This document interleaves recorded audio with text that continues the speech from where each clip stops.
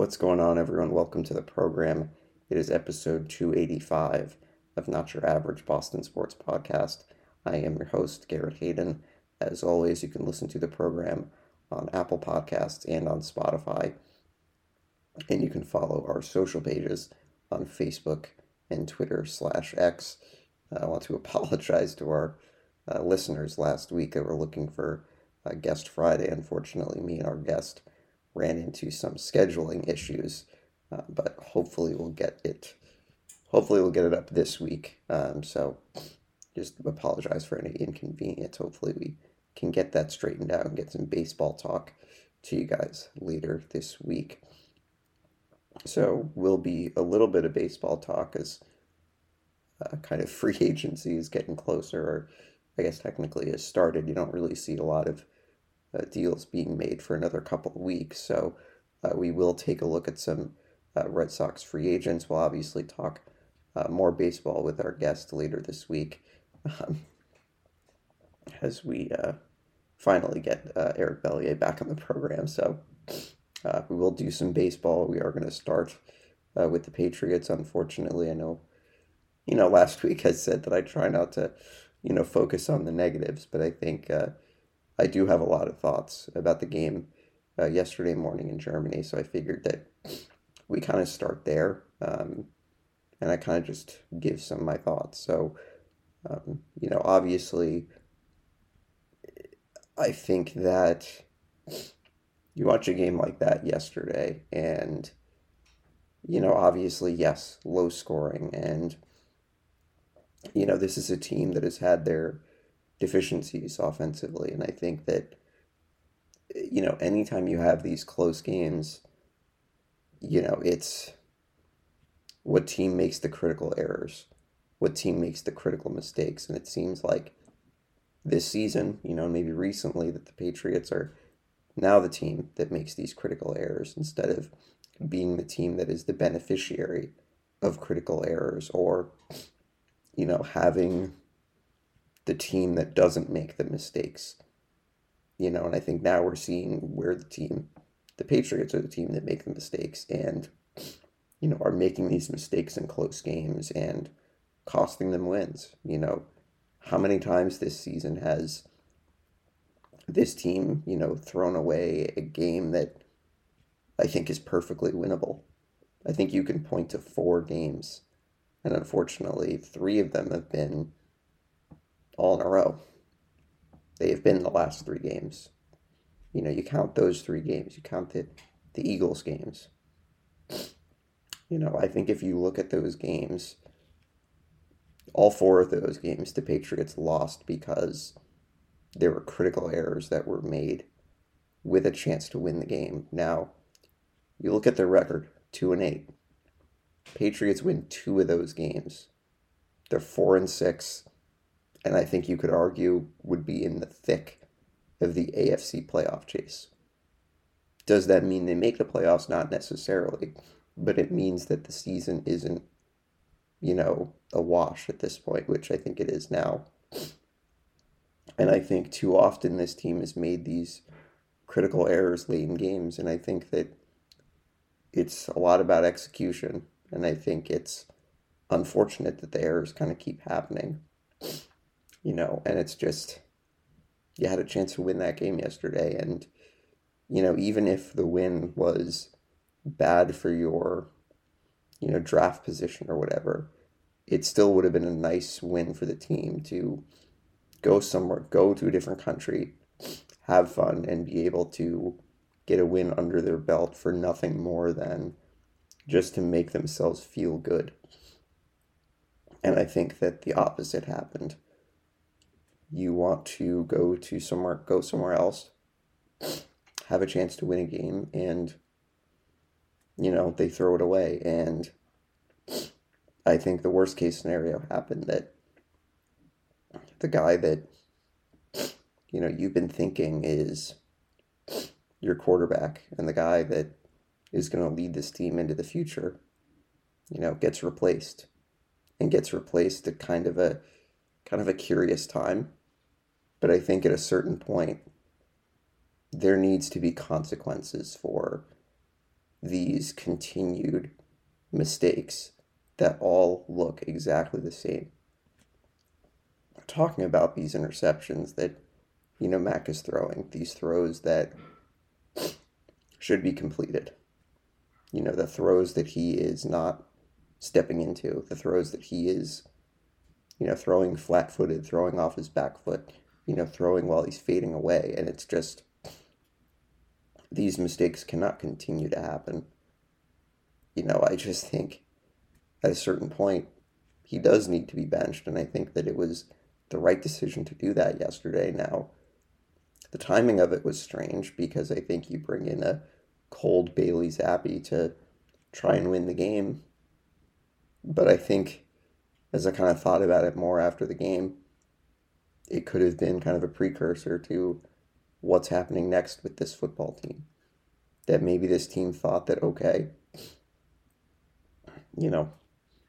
Mac needs to sit. Let's see what Zappi can do in this situation. Now, is it the best situation to put him in? No. Is it the best situation in terms of trying to let him win the game? Probably not. I think if they were really trying to win that game yesterday, maybe Mac gets replaced sooner, but at the same time, I actually don't think Mac played terrible yesterday up until the interception. So it was like, it would have looked even stranger to replace him in a game where he actually hadn't made any mistakes yet. So I do think that the benching of Mac and bringing in Zappi is a precursor to what's going to be happening next with this team. And I think Zappi is going to get some starts going forward. And I think giving him some game action right before the bye leads me to believe that he will be the quarterback coming out of the bye, and the Patriots can see what he can do with Bill O'Brien's system and, just kind of see what his development looks like.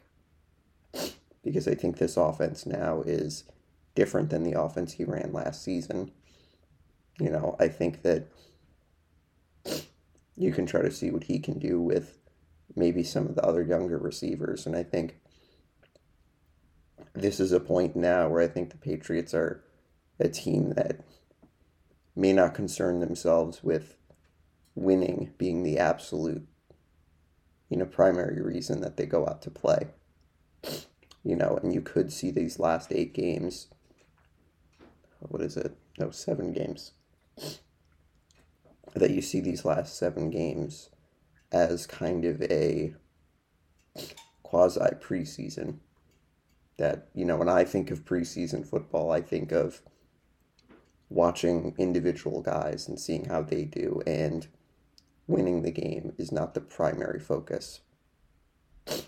And so I think that there's something to be said for that maybe going forward, that's what this team is going to do. And approach these games in kind of a preseason mentality. Now, this doesn't mean that they're going to, sit all their good players and just play the young guys. That's not what this means. This doesn't mean not going out to compete for 60 minutes. This doesn't mean that you lose on purpose. I think this just means that you use these last 7 games as kind of a development window to see, okay, what do some of these guys have? Are these guys players that we feel we can keep, for the future? And whatever happens, happens. If you win a couple games, so be it. If you go 1-6, so be it. I think that it's kind of an opportunity, again, to develop some of these younger guys, see what they can do, and, not have a thought that, okay, we're going out to win every single week. No, I think you can go out and compete every single week. But I think it just means that winning is not the primary goal, which stinks to say, because I think that me personally, I'm always a person that wants to, see a team go out and play their hardest and win. But I think, winning may not be the primary goal here with the team being 2-8 going into these last 7 games. It'll be interesting to see, if there are any major changes that come out of the bye week. I kind of don't think there will be, in terms of the coaching staff. I think that, for me personally, I think any suggestion of firing the head coach is silly because, like I said last week, I don't think it solves anything. I think it kind of, in a way, just appeases the media and certain fans. I don't really think it solves anything in terms of, trying to accomplish anything like this season or whatever. Like, I don't really think it makes sense. I don't really think it solves anything. I think it's just, again, something that I think other franchises do. I don't think this franchise should be doing that. And I think Bill Belichick has earned the benefit of the doubt to decide when it is that he wants to leave this team, retire, or whatever. Whenever his contract is over, whenever, he decides that maybe he's not the person to lead this team going forward. And I think that's the scenario that I'm okay with him not being the head coach.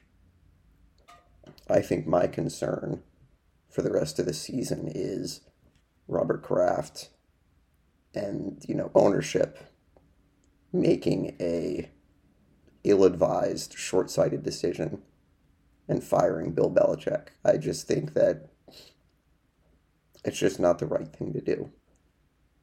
I think that, again, Bill Belichick's earned the benefit of the doubt. I think for 20 plus years, kept this team competitive, kept this team having a chance to be a playoff team, having a chance to be decent. And I think that includes the last couple of years post-Brady, excludes this year, obviously. But I think that it doesn't send the best message if Kraft's going to fire him because of one bad season. And that's what this is, by the way. This is one bad season. You cannot look at me in the face and say that last season was bad. They won 8 games. Now, is it... 8 games is not terrible. 8 games is mediocre. They won 7 games, 10 games, and 8 games post-Brady. Now, that's not bad. It's mediocre, and there's a big difference there. This is the first season that I think that the bottom has fallen out. And this is the first year that this team is, bad, that the record shows that they're 2-8. I also think that, Kraft is smart enough to realize that this is a team that's losing a lot of close games. And it's not necessarily a team that's losing every game 30-10 and getting blown out. I think he can see that, okay, we're in a lot of these games. How do we fix that? And I think firing the coach is not doesn't solve anything. That doesn't make you better in late game situations, I don't think. I don't think it really changes anything. I think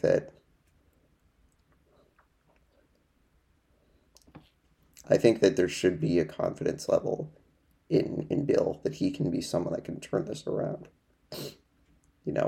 I think, again, I just think firing him during this season wouldn't necessarily be fair because I think this is the first season that they've actually been bad. And every other year, they've either been very good, decent, or, at the very worst, mediocre. This is the first year that they're bad. And I think it just kind of wouldn't be right, I don't think. But again,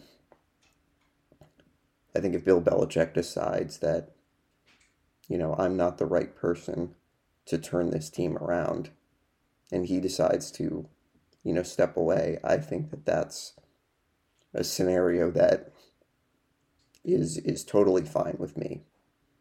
I think I just have a problem with Kraft firing him just simply because the record is 2-8. I think in context, when you look at this team, they could easily be a couple more wins better. And I think just the last little thought I had is any people that are saying that, oh, Bill's terrible, should be fired, bad roster, and whatnot. If the roster's so bad, why are they losing all these one possession games? If the roster's so bad, shouldn't they be getting blown out every game? It's kind of just something that has never really made sense to me that,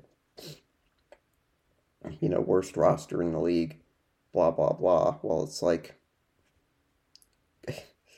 clearly the roster's not that bad if they're in all these close games. Is the roster great? No, I wouldn't say that. I think that clearly there is, I think at certain spots, a lack of like high-end talent, so to speak, but I just think Belichick deserves the right to try to turn this team around. And, look, if there's a conversation and a thought that maybe they need to bring in someone else to, assist with that roster building and, bring in a general manager to help take some things off Bill's plate, I think, like, that's a conversation that, could be had and, something that feasibly could be done. But I also think this is a team that at this point has gotten hurt by some key injuries. And I think, coming back next season, hopefully you have all these guys back. Christian Gonzalez will be back and will be very good. I think that there's a high probability that Kendrick Bourne will be back. I think that Judon is back.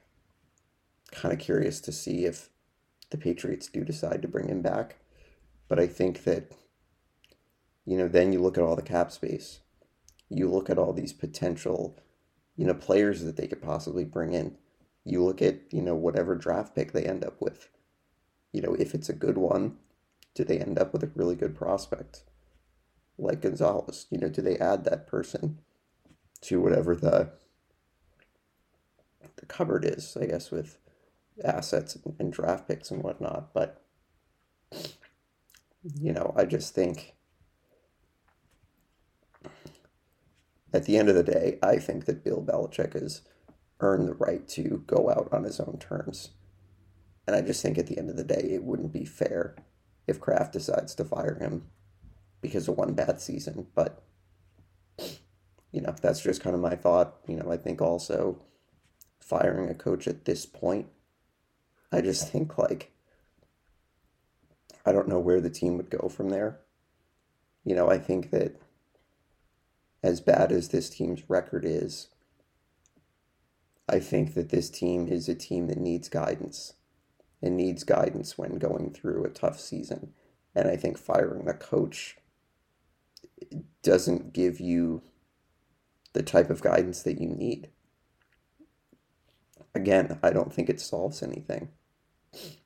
It doesn't, again, like, I think it's just appeasing the media, appeasing certain fans.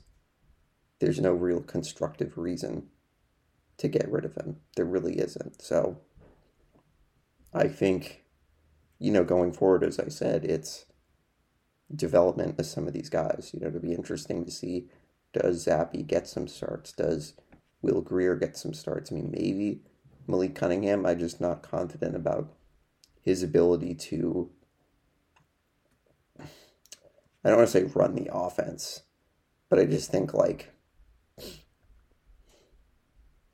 there's a difference between giving him a regular season game, giving him like a preseason game against backups. I just kind of don't know about whether he gets any time at quarterback, because I think for the most part, Zappy and Greer have been practicing as those quarterbacks. Cunningham I don't think is practiced as much with the quarterbacks, and so I don't think it makes sense to give him a game that he might not be best prepared for. Now, does that change later on in the season? Perhaps, does the team think, okay, give Zappy a couple starts, see what he can do. Give Will Greer a couple starts, see what he can do. Then do they give Malik a game at the end of the year? Maybe, but it's like, I think mid-season when he has, practiced as a receiver and, a scout team quarterback, it'd be kind of hard to just throw him in for a game and see like, okay, see what you can do with a limited game plan. Maybe that's something that they do. I just don't think right now it's necessarily the best thing to do. So Patriots are obviously off this week. They will travel to the Meadowlands to play the Giants a couple days after Thanksgiving, 1 p.m. start there. So looking at the Giants, who I don't think are a very good team, I actually think they're worse than the Patriots, just based on what I've seen this season. It's definitely a game the Patriots could win.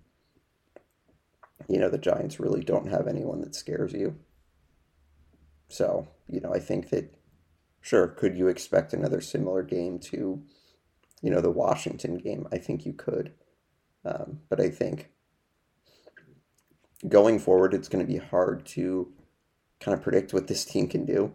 I think especially if they're going into this, development mode where they're not necessarily concerned with wins. It's going to be pretty hard to predict, what they can do. I mean, I think against the Giants, they'll have a chance. Against some of the other teams that they might play the rest of the year, Denver, the Chargers perhaps, maybe the Jets. But I think beyond that, it's kind of going to be hard to predict, oh, okay, this is how the game's going to go. So, that's just kind of my take on the whole state of the team. And I think, to be interesting to see what happens after the bye week. How does this team approach the next couple games of the season? So I think that's going to do it for the Patriots. One thing I will say, I was pleased with the running game yesterday. I think that the Patriots did do a good job of establishing the run, sticking with it. Thought Zeke Elliott had a pretty good game. Ramondre was good again. So that's what I'm hoping that they can go back to being a kind of pound the rock team, that they can run the ball a lot and run it effectively, and not have the quarterback feel like they have to do too much. So I was pleased with that yesterday. So I think moving on, going to get to the Celtics. Couple of games, quite a few games this week for the Celtics, who are very busy. I think through the beginning part of the month in December. Celtics had 4 games last week, losing 2, winning 2. I think losing a couple games in close game situations, it's not great. I think that this is a team that I think you're hoping can, figure out how to perform in those kind of clutch situations. I think that obviously when things don't work out, it's easier to question, whether they're doing the right thing or not. I think that the Philadelphia game, to be honest, didn't feel like a game that they gave away. This is actually a game that the Sixers almost gave away. If they go up 15 points with 3 minutes left, Celtics get all the way back, actually get a chance to tie the game. Porzingis misses a 3. But it's that's not a game where, I'm upset that, the Celtics blew a 10-point lead with 3.5 minutes to go. They were coming back, and it's hard to be super upset about a game like that. It did seem like the focus and intensity was kind of off in this game. And I think it was maybe a little bit concerning following the loss in Minnesota where the Celtics, I don't know if gave the game away feels like the right thing to say, but I think having a chance to win, Jaylen Brown misses the 3, and then Anthony Edwards just takes over in overtime. And I think, this was a game where it's you're seeing the growth of another superstar in this game in Anthony Edwards. And I think that's kind of what you saw last week where, okay, the Celtics were in a close game. They were, battling all night. And that's a Minnesota team that I don't think is all that bad. I actually think that they're a decent team, play good defense, and I think as soon as they embrace Anthony Edwards as kind of the number one face of the franchise kind of guy and, take care of the other parts of the roster, I think they're going to be a really good team. I think it's kind of an awkward fit with him and Karl Anthony Towns and Rudy Gobert. I mean, Gobert actually didn't play too badly in this game, but I think they're a good team, and it's a hard team to play against on the road. They're a good defensive team. They always have been, and I think, it's a loss. Like at the end of the day, this team is going to lose games. As much as we think, oh, this is a team that shouldn't lose any game, it's like they're going to lose some games. They're also going to lose games to bad teams. It just is going to happen.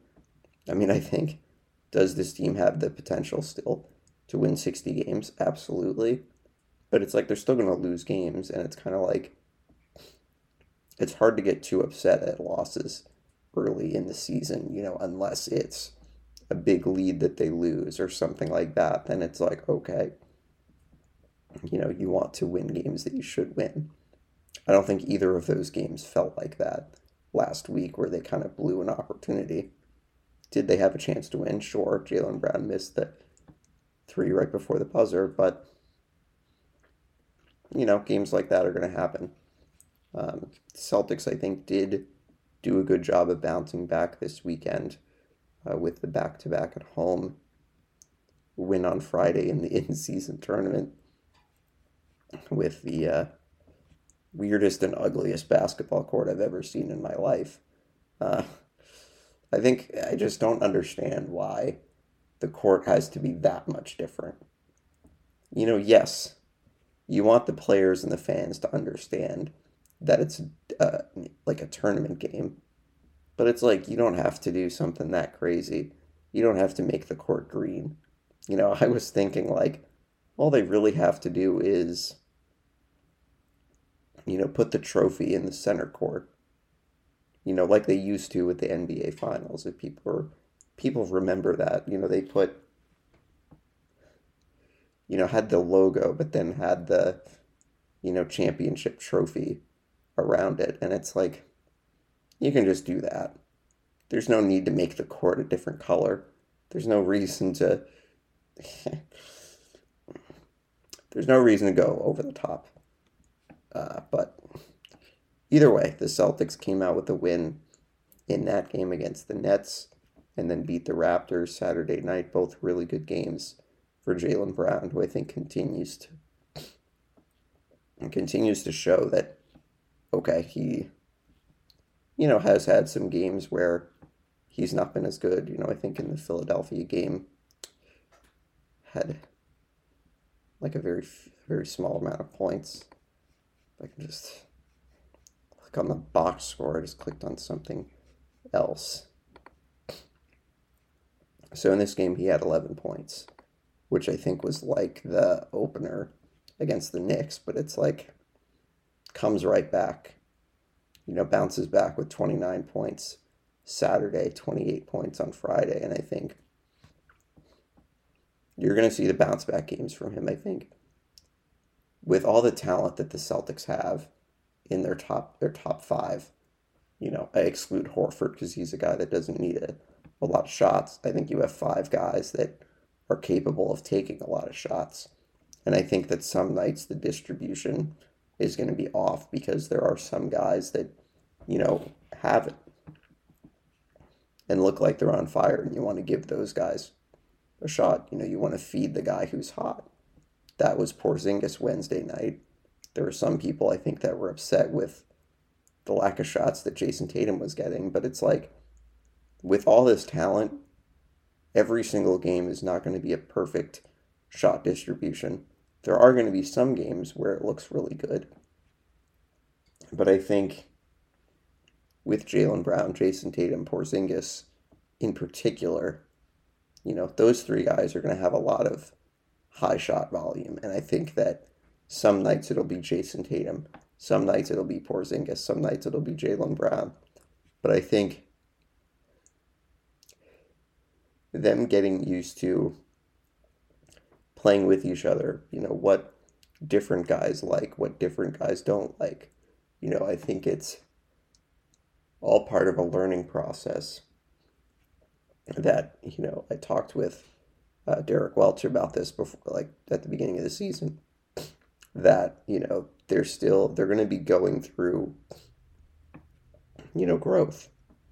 These guys are still learning how to play with each other, and it may not even be, it may take a while for it to be, good and consistent. And it's like, it doesn't need to be perfect, but it's like, this is a team that's 7-2. At the end of the day, it's not a time for me personally. I don't think it's time to be concerned about who's getting the amount of shots and whatnot. I think it would be different if the team was 3-6, had a lot of losses, were struggling to figure out how to play together. I think that there are flashes that this team is, close to where it needs to be, but it's like you're probably not going to know until later in the season, and these guys get more comfortable with each other. So I think that, starting five, in my opinion, you know what you're going to get at this point. They're still working through some things, but I think really the key for this team, and I mentioned this last week, that with this stretch of a lot of games, the Celtics are really busy. The bench is going to need to come up big, and I think Friday and Saturday, and I think Wednesday to a lesser extent, some of the bench pieces have started to come on and be a little bit more consistent. I think Luke Cornett is starting to play pretty well. I think Peyton Pritchard, shots are starting to go in. Sam Hauser, same thing. And I think, for those three, I think Pritchard and Hauser in particular, those are the bench guys that are going to be getting in every single night. I think that there might be some games where Cornett plays more. O'Shea Brissett, Lamar Stevens, Luke, I think also could play a little bit as well. I think that those other guys are kind of just like, it might be one of those guys a different night. But I think Pritchard and Hauser, those are the guys that you want them to be consistent every single night. And I think they've been kind of turning a corner. I think with Peyton, it's sometimes hard for him to affect the game if he's not shooting well. But I think that he's been trying to do some of the little things. And I think some of the little things, offensive rebounding, he's really good at, I think, reading shots that come off the rim.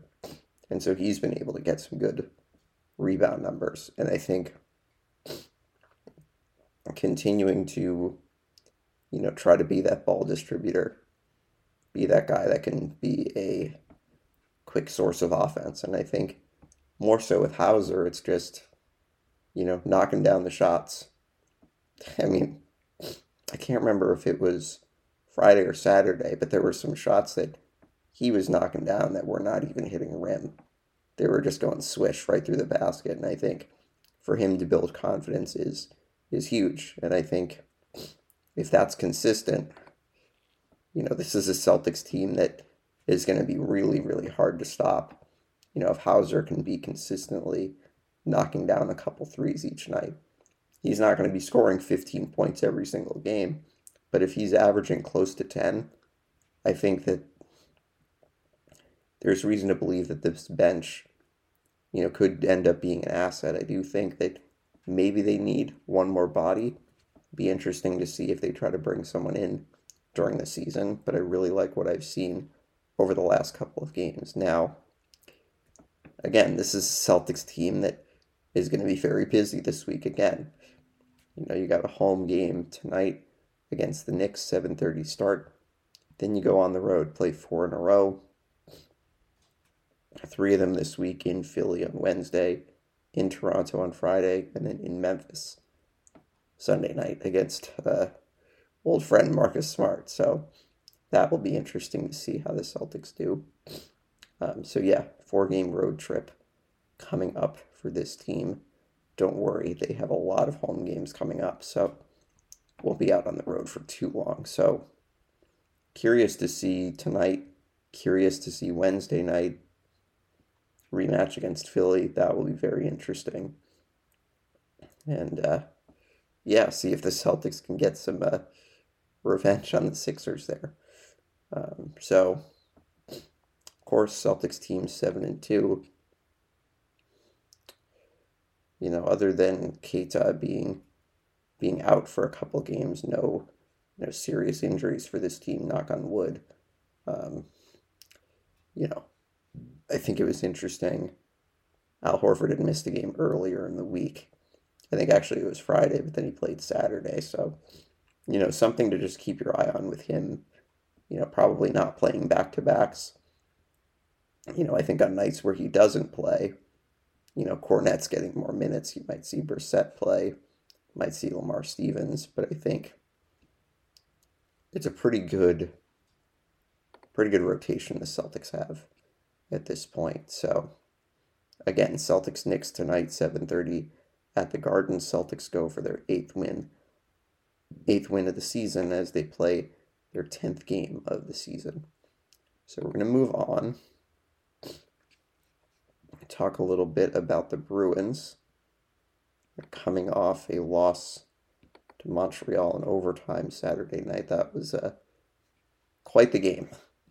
That was quite the game to watch. That was obviously disappointing that they lost, but geez, anytime you have a high-intensity Bruins-Canadiens game, it is a lot of fun. I mean, that was the first game this season that I could find myself actively yelling at the TV. And it's like, when you're yelling at the TV, you know it's a Bruins-Canadiens game. So, great theater, great sports theater, as some people might say, in this game. Bruins lose in overtime. It was a frustrating loss. Bruins, you know, take a lead 1-0 early in the game, first minute. Pavel Zacha with a tip-in. Canadiens score 2 goals at the beginning of the third. Bruins then tie it, or well, appeared to tie it until a goal was taken off the board for goalie interference. Not a call that I necessarily agreed with, but then the Bruins tie it, Marchand power play goal, and then go to overtime, lose it. It was just, yeah, frustrating game to lose, but, you know, I think this is a team that suffering, their second loss of the season, you know, it's okay, you know, it's okay for this team to lose games at this point. You know, I think it's much like last season. It's, you know, I don't want to say that like losing doesn't matter, but it almost feels like that when the team is, you know, 11-1-1 going into a game, and it's like you obviously want them to compete and play well and try to win, but it's like not the end of the world if they lose. So, you know, that's kind of what it felt like Saturday, but I thought the Bruins had a couple of really good wins earlier this week. I thought that the Dallas game, the Bruins did a really good job of competing. You know, a road game, a tough game against a good team. And I think, you know, great for 2 of the youngsters to get on the board, both Lowry and Johnny Beecher with their first career goals, which was great to see. Beecher's a guy that I think has been working really, really hard this season. I think it's played in every single game. Has been excellent at the face-off dot. Has been really good in killing penalties. Really looks like someone who is, you know, very comfortable with his game. Doesn't try to do things that are outside his skill set. Really kind of sticks to what he's good at. And it was just awesome to see him, on his first goal in Dallas, take that initiative to, not be passive, see a lane to get to the net and fire a shot. And I think just to see him take that initiative, not be timid, is exactly why he's with the Bruins. Exactly why he made the team at a training camp and why he's sticking with this team, because I think that he's taking the initiative, being aggressive. And I think same thing for Lowry and his goal. Taking the initiative, not being timid, taking that pass from Heinen, ripping a shot, not even thinking about it. Sure, he's had some bumps and bruises in some of these games, but I think that having him make mistakes at this level is fine. I do think that at some point he does get sent down, because I think it's good for his development to be in Providence, play in all sorts of situations. It kind of feels like it's a necessity that he's playing here in Boston, with the injury to Grzelcyk. But I think it's not a bad thing to have him sent down to Providence when Grzelcyk comes back, because I think you want him to be playing as many minutes as possible, whether that's in Boston, whether that's in Providence. And I think it's not a thing that's bad for his development to be sent down, because I think you're seeing a kid that has great confidence in his ability, won't see that as a demotion, and hopefully he can continue to work on his game. So it was good to see both of them get on the score sheet. In that game, Thursday night was another really good win for this team. Charlie Coyle getting his first career hat trick, which was great to see. I thought that he played a really good game. He's been really solid recently, and I think after maybe kind of having a slow start in the point department, has really started to pick it up recently, which is good to see. I think that he's a player that, I think due to the amount of money he makes, he can be a polarizing player to certain people, but I think is always in the right place at the right time, is rarely out of place, is always doing the right thing. And I think seeing someone like that is, good for some of these younger guys that can see Charlie, who's the consummate professional, I think does everything right, plays the game the right way, and I think is a perfect type of, leader that the Bruins can look at. And I think that, again, with the void of Krejci and Bergeron being gone, someone like Charlie Coyle's, been here for a couple of years, and I think has really started to grow into a leadership role in terms of, his production on the ice, but I think also in the room. And this is a team that I think for the longest time has always had good, solid leadership, no matter who's in there. And I think, obviously it's different this year without Bergeron, without Krejci, but I think, it's something maybe Brad Marchand said before the season. We're all going to be pitching in for, making up, kind of filling that leadership void. And I think that Charlie's a prime example of being someone who is a leader and someone that you can get behind, kind of get on his back. And so I think him getting that hat trick, just is a reward for his great performance. And I think, I talk about leadership. I talk about the leadership culture here. Nothing was more evident of, Charlie Coyle getting the puck out of the zone with the empty net for the Islanders, gets it up to Pastrnak, and Pastrnak gets it back to him. I think that Pastrnak could have easily taken it to the goal and gotten a goal for himself, but he wanted to get it back to Charlie to reward him for his hard work. And I think that you've seen that a couple times with this team, that,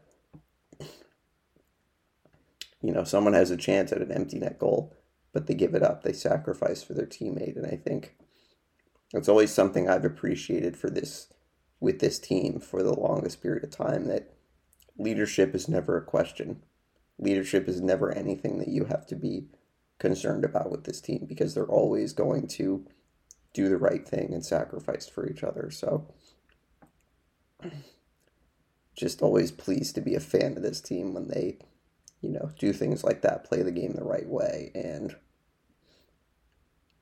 do the best they can for each other. So that was great to see Thursday night. So Bruins back at it tomorrow night in Buffalo. Bruins and Sabres first matchup of the season in Buffalo, 7 o'clock start. Bruins will get a look at Connor Clifton in his Buffalo thread, so that sure will be interesting. Probably weird for some of those guys to go against him in a game when they've practiced against him for so many years. So it'll be interesting to see. Good to see for the Bruins that Jacob Lauko returned to the ice, played in Saturday night's game against the Canadiens after taking the skate blade too close to the eye. It was a pretty nasty gash. I think, I would tell you to take a look at it, but if you're squeamish, you probably shouldn't look at it. So, but anyway, good to see him back on the ice.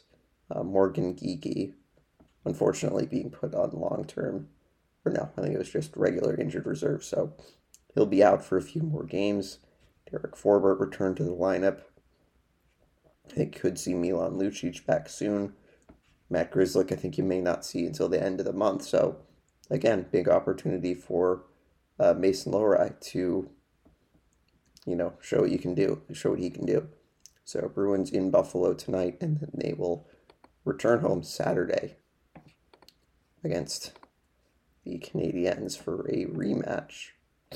So that will be exciting. Then the Bruins are busy over the next week or so. So Buffalo tonight, 7 o'clock start. Montreal Saturday, 7 o'clock start. Those are the two games the Bruins have this week. So we're going to move on. Quickly just wrap up the Revolution, who lost last week in Game 2 of this first-round series with Philadelphia, losing 1-0. Just a disappointing end to the season for this team that I think, at points looked like a team that was going to seriously challenge for, an MLS Cup. But I think, unfortunately, all the coaching turmoil just proved to be too much. It's, disappointing, because I think that I had big hopes for this team, but I think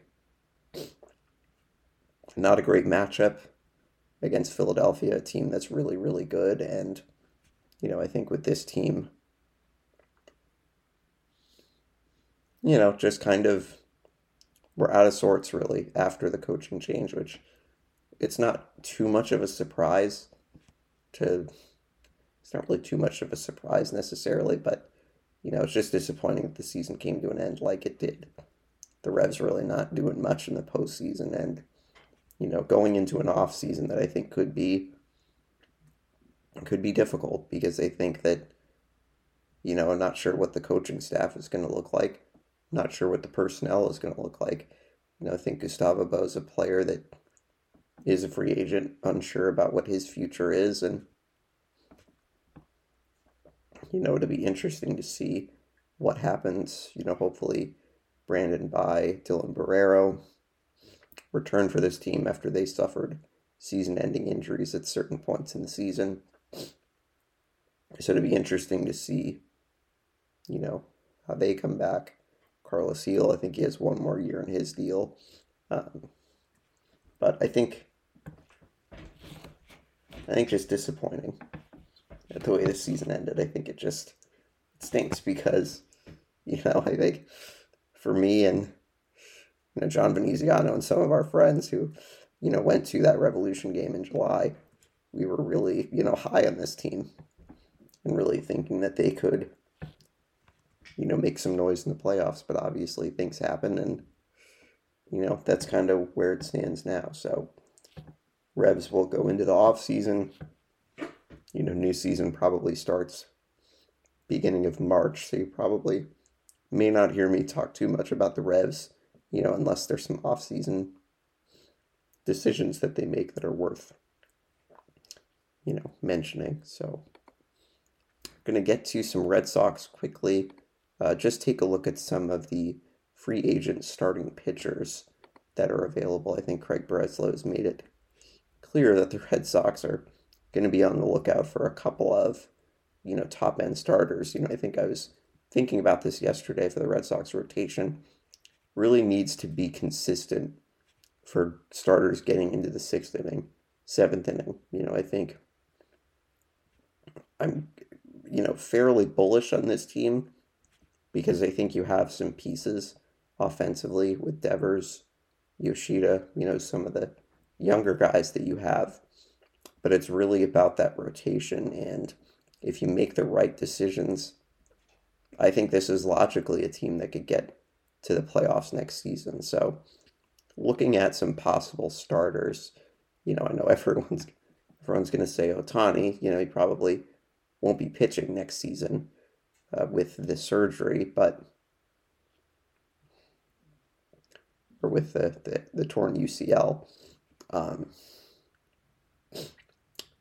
I think that, yes, would he be a player that the Red Sox should try to target? Absolutely. But I think focusing more on pitching, is kind of more what I'm looking at. So obviously Yamamoto, the highly regarded pitcher from Japan, is a possibility for the Red Sox. I think someone that most people believe he can be a number one or number two in a big league rotation. So I think he's probably the biggest name on the pitching, market in terms of like overseas. I think in terms of guys that are, pitching in Major League Baseball that you would recognize, Blake Snell, a possibility, good chance that he wins the Cy Young Award this season. So I think he would be a decent fit. Aaron Nola, who I mentioned a couple weeks ago, a little bit on the older side, but I think could be someone that could be consistent and durable for this rotation, because I think the Red Sox really need those types of guys. Sonny Gray, also a possibility, again, kind of on the older side as he's entering his age 34 season. I think he would be a guy that the Red Sox bring in addition to another top-end guy. He wouldn't be the only guy you bring in, and I think hopefully the Red Sox are looking at bringing in multiple guys. Jordan Montgomery, I think, is also in kind of the same line of thinking as Sonny Gray in terms of he might maybe be that second guy that you bring in. So currently looking at the MLB free agent rankings on MLB.com, Eduardo Rodriguez could be a possibility as well. Obviously, Red Sox know him pretty well. And so I think, those are just some names the Red Sox could look at. Looking forward to talking more baseball with Eric Bellier later this week so we can get into more of that. So I think we're going to move on, get to some league notes.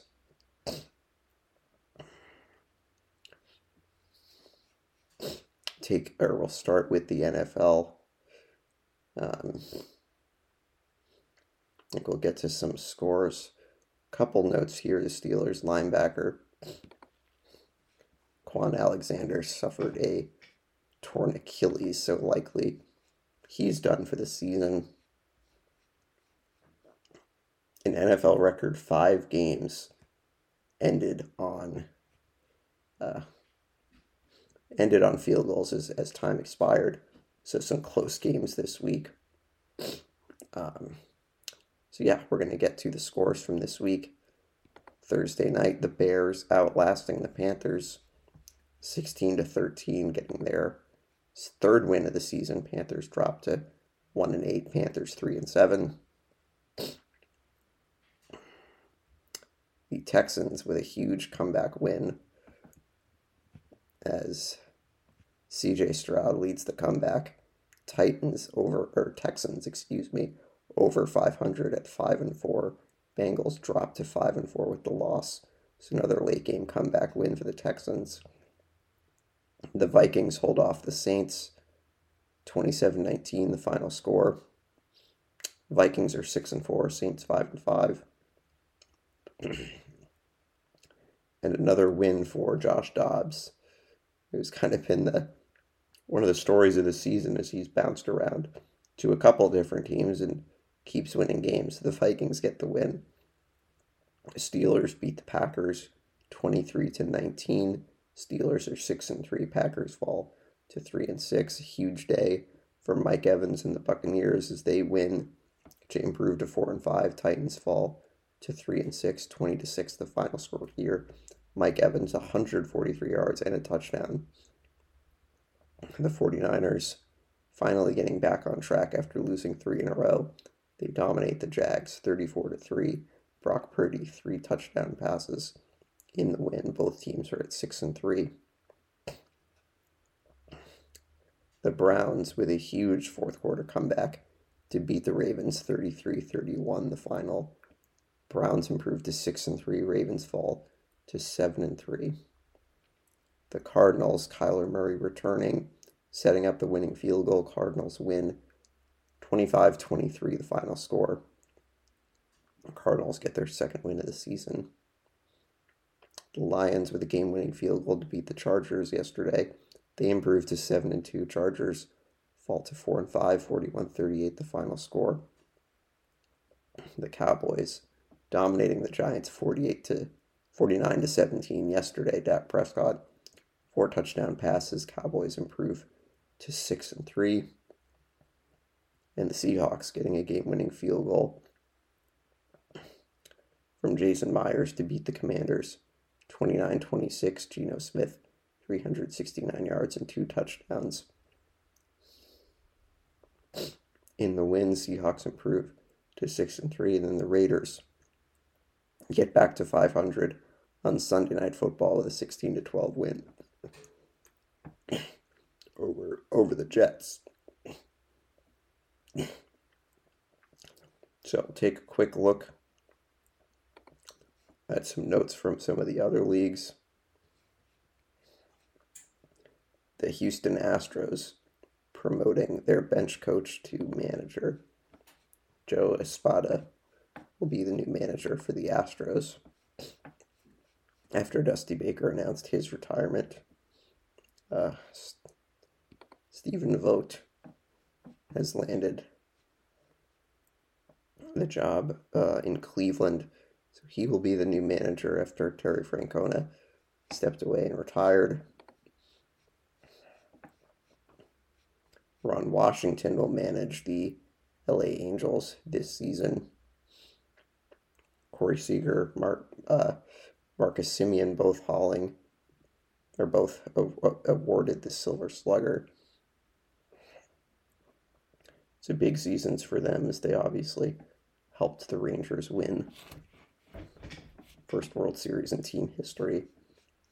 So we're going to take a look at some NBA notes now. Michael Malone just recently agreed to a new contract extension to coach the Nuggets. Tyrese Maxey with 50 points yesterday, dedicating the win to Kelly Oubre, who was recently struck by a vehicle. Does appear to be in stable condition, broke his rib, so obviously well wishes to Kelly Oubre. So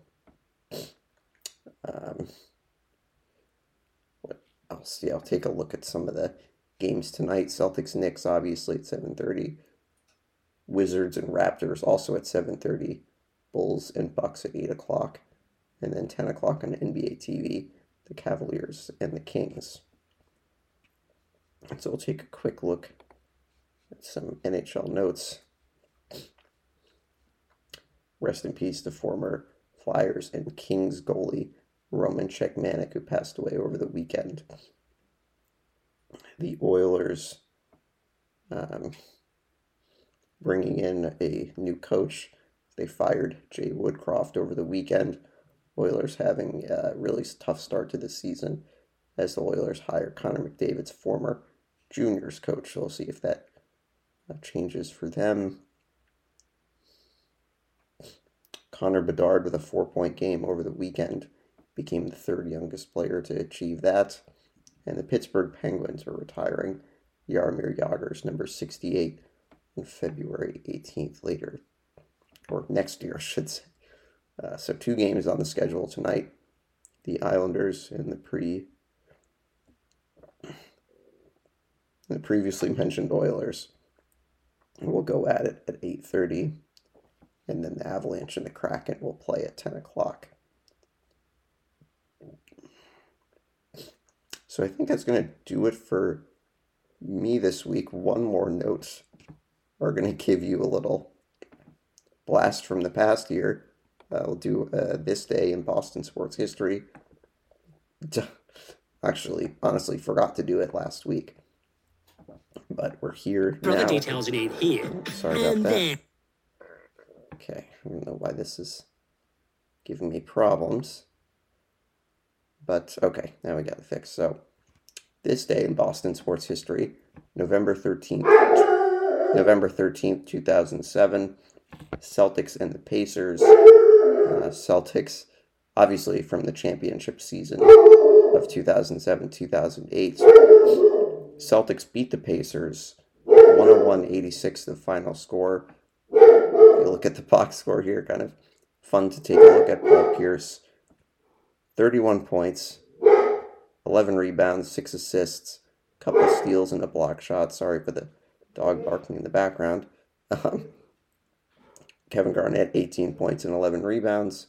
And Brian Scalabrine, 9 points off the bench in this game, had a couple threes. Leading scorer for the Pacers, Danny Granger. So just always fun to look at some old box scores. So I like to do that every once in a while.